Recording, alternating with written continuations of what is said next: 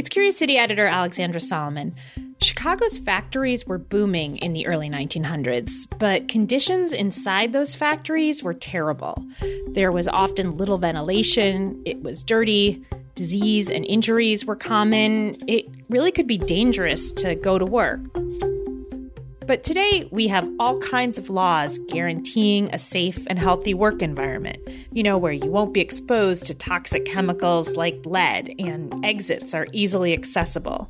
And there's a woman whose groundbreaking work in Chicago is one of the reasons these laws exist today.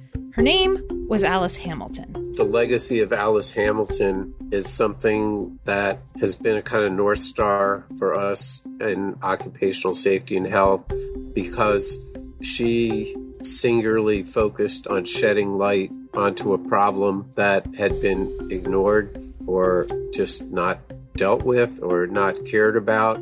It's likely you've never even heard of her, even though she helped save millions of lives. She was also involved in changes in legislation. She was involved in committees on state and national levels that were creating these very large-scale changes in workers' rights and experiences.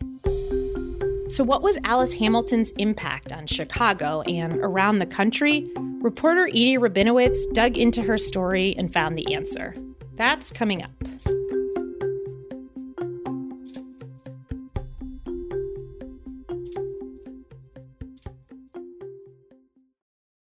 Do you need a break from the news? Well, my friend, Nerdette Podcast is here for you. Our show is all about delight. We laugh about what's happening in pop culture and feature thoughtful interviews with fascinating people. We even have a monthly book club that you can participate in. I could just go on and on about it. I loved this book. It was an experience, I'll tell you that. I discovered authors I had never heard of, and I'm really happy that I did. Come hang out with us. Listen to Nerdette wherever you get your podcasts.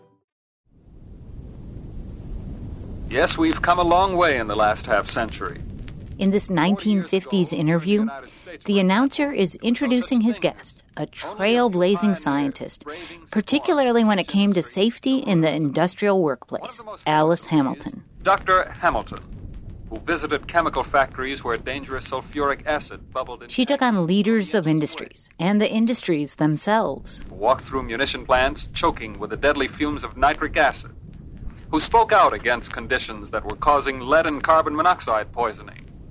Alice Hamilton would spend her life investigating those industries, even exposing herself to workplace toxins with the goal of protecting workers. She was one of the country's first researchers to examine problems associated with lead poisoning, an issue we're still dealing with now. Her interest in helping people started when she was a young girl.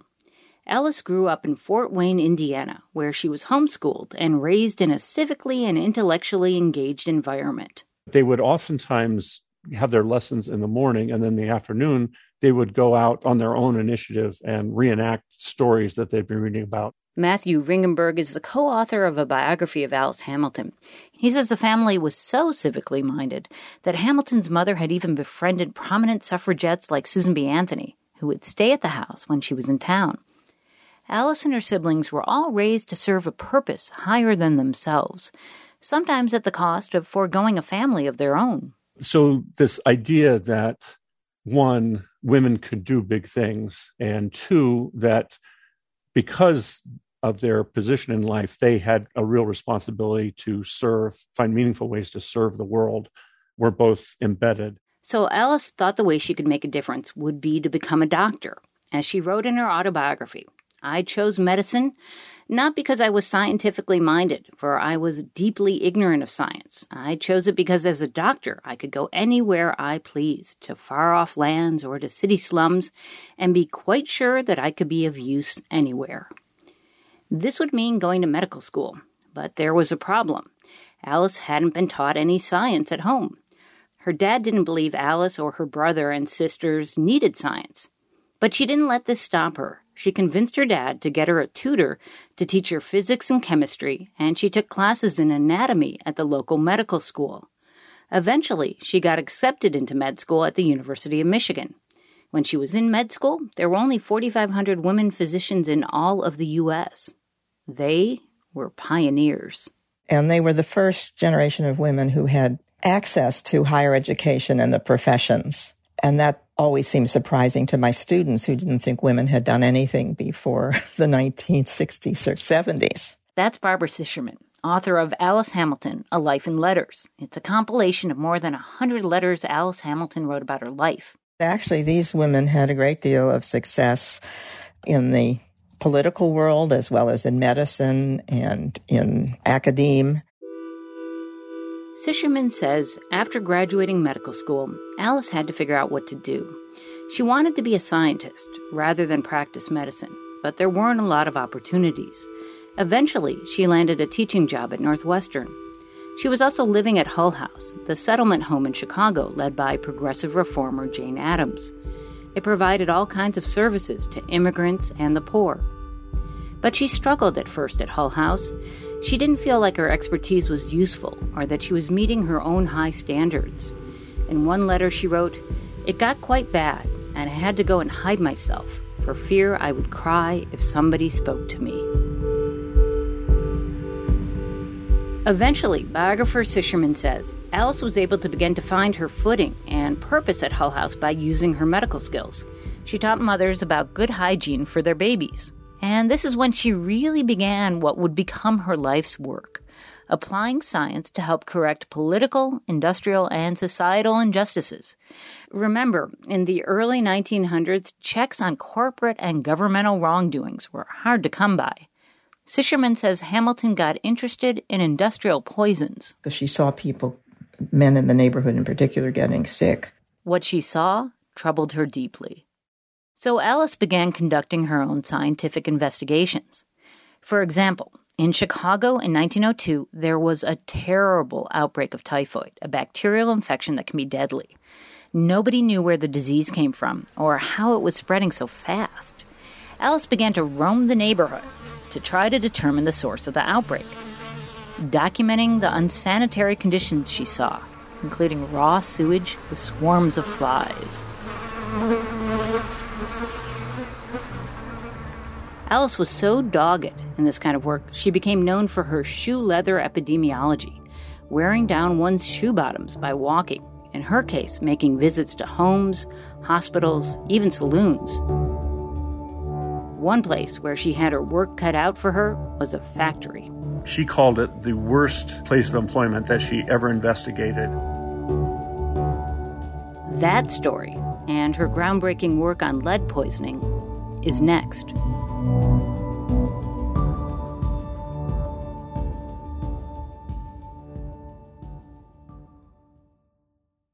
Do you need a break from the news? Well, my friend, Nerdette Podcast is here for you. Our show is all about delight. We laugh about what's happening in pop culture and feature thoughtful interviews with fascinating people. We even have a monthly book club that you can participate in. I could just go on and on about it. I loved this book. It was an experience, I'll tell you that. I discovered authors I had never heard of, and I'm really happy that I did. Come hang out with us. Listen to Nerdette wherever you get your podcasts. Alice Hamilton had earned such a reputation for her scientific research and that shoe leather epidemiology that bigwigs downstate began to take notice. So much so that in 1910, the governor of Illinois appointed her to lead the newly formed Illinois Commission on Occupational Diseases. The commission was assigned to research toxins in factories. Alice's work with the commission focused on several toxins, including lead, a toxin she kept encountering in her factory visits, and a toxin that still haunts Chicago today. Again, biographer Matthew Ringenberg. If you're crushing lead or you're burning it or you have lead dust and you're pouring it onto some surface so that it could melt on there, there would be clouds of lead dust, and that's what the workers worked in the entire day. Ringenberg explained that the lead dust permeated everything, even the workers' sandwiches. Workers had no masks and just wore their regular clothes. The factories were poorly ventilated. There were really no rules about lead. Author Sicherman points out that nobody understood that lead exposure could lead to illness, so nobody was paying attention to the problem. This was a challenge for Alice. She said initially, it's like making one's way into a jungle. because nobody really knew what to correlate disease and work conditions. The hospitals were of little use. Even just deciding who had lead poisoning and who didn't was difficult. There were extreme cases, but medical records were relatively rare. Hospital records were rare. And the companies forcing people to work in these toxic environments? Well, it's as if they just flat out didn't care. So she really had to go and corral people because the factory people didn't really want her to investigate these things. And she didn't stop there. Here she is, years ago, talking about one encounter she had with a factory owner who showed little regard for their workers' safety. She told them they were poisoning their workers, and more. I remember talking to a manufacturer of white lead, and he was a very fine man. He was really a philanthropist. But he said to me, "Do you mean to say that if a man gets lead poisoning in my plant, I'm to be held responsible?" Yes, that's precisely what Alice meant.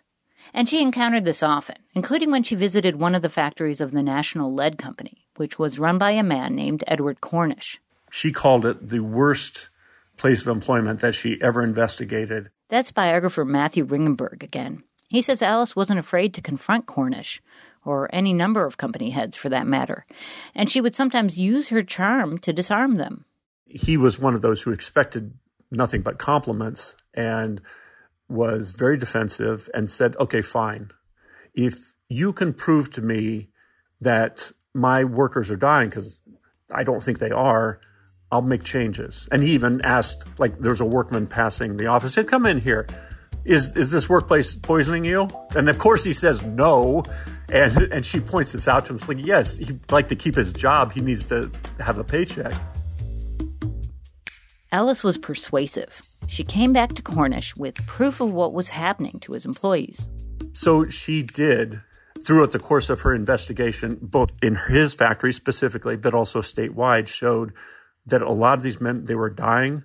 They were neurological damage, digestive system damage, and sometimes insanity, and many of them died. She prescribed a series of changes needed to make the factory safer for employees. And finally, a year and a half later, she came back and he personally shows her around the factory and shows her all the things he had done to make it a safer work environment.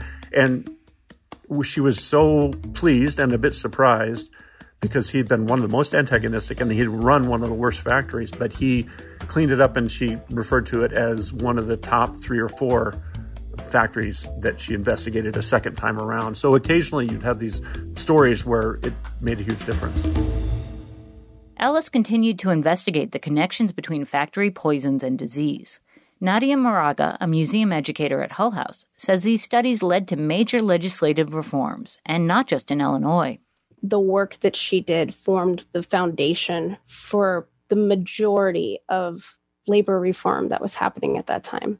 Because here she was doing the toxicology work and these inspections of these workspaces themselves. And Moraga says Alice's scientific research and advocacy had a long-term impact. Behind the scenes, she was also involved in changes in legislation. She was involved in committees on state and national levels that were creating these very large-scale changes in workers' rights and experiences. Alice's work with the Illinois Commission earned her a national reputation. In 1911, the federal government asked her to conduct a national study on lead in industry. Alice became the top expert in the country on workplace toxins. Later, looking back on her work of those days, even the relentlessly modest Alice admitted her work was groundbreaking. She said, everything I discovered was new, and most of it was really valuable. And that was just the first half of her life. She would do much more. Here are a few highlights. At the age of 50, she went on to become the first woman appointed to the faculty at Harvard University, though they wouldn't give her football tickets or let her march in graduation. She retired at the age of 66, and while her investigations slowed down, her activism did not. She was outspoken against McCarthyism and the Vietnam War. That outspokenness earned her an FBI file, that wasn't closed until she was 96. Alice died in 1970 at age 101. 3 months later, President Nixon signed the legislation that led to the creation of the Occupational Safety and Health Administration, or OSHA. Many say Hamilton's work was the key to the creation of that agency, which recently marked its 50th anniversary. Joseph Chip Hughes of OSHA says that he and others at the agency are inspired by Alice, especially during this pandemic that has taken the lives of so many frontline and essential workers. The legacy of Alice Hamilton is something that has been a kind of North Star for us in occupational safety and health because she singularly focused on shedding light onto a problem that had been ignored or just not dealt with or not cared about. And as Alice herself said at the age of 88, "For me, the satisfaction is that things are better now, and I had some part of it." By the way, this episode was based on a question we got from Julia Flora Carlson. She actually got so interested in Alice after visiting the Hull House Museum that she ended up doing a lot more research about her for a class project. She even won a History Fair award for it. Now she's a biochemistry major in college at Notre Dame with an interest in public health.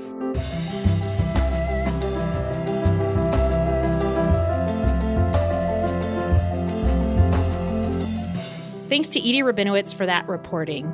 Curious City is supported by the Conant Family Foundation and produced by Joe Dassault. Monica Ang is our reporter, and Maggie Sivit is our digital and engagement producer. Natalie Dahlia is the intern. I'm Alexandra Solomon. Thanks for listening.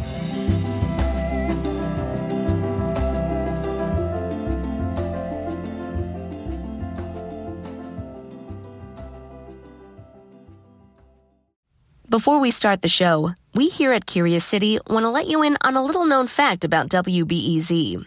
89% of all our funding comes from community support, including contributions from curious listeners like you. If this program has changed how you see Chicago, please consider supporting this program at wbez.org/curious. Thank you.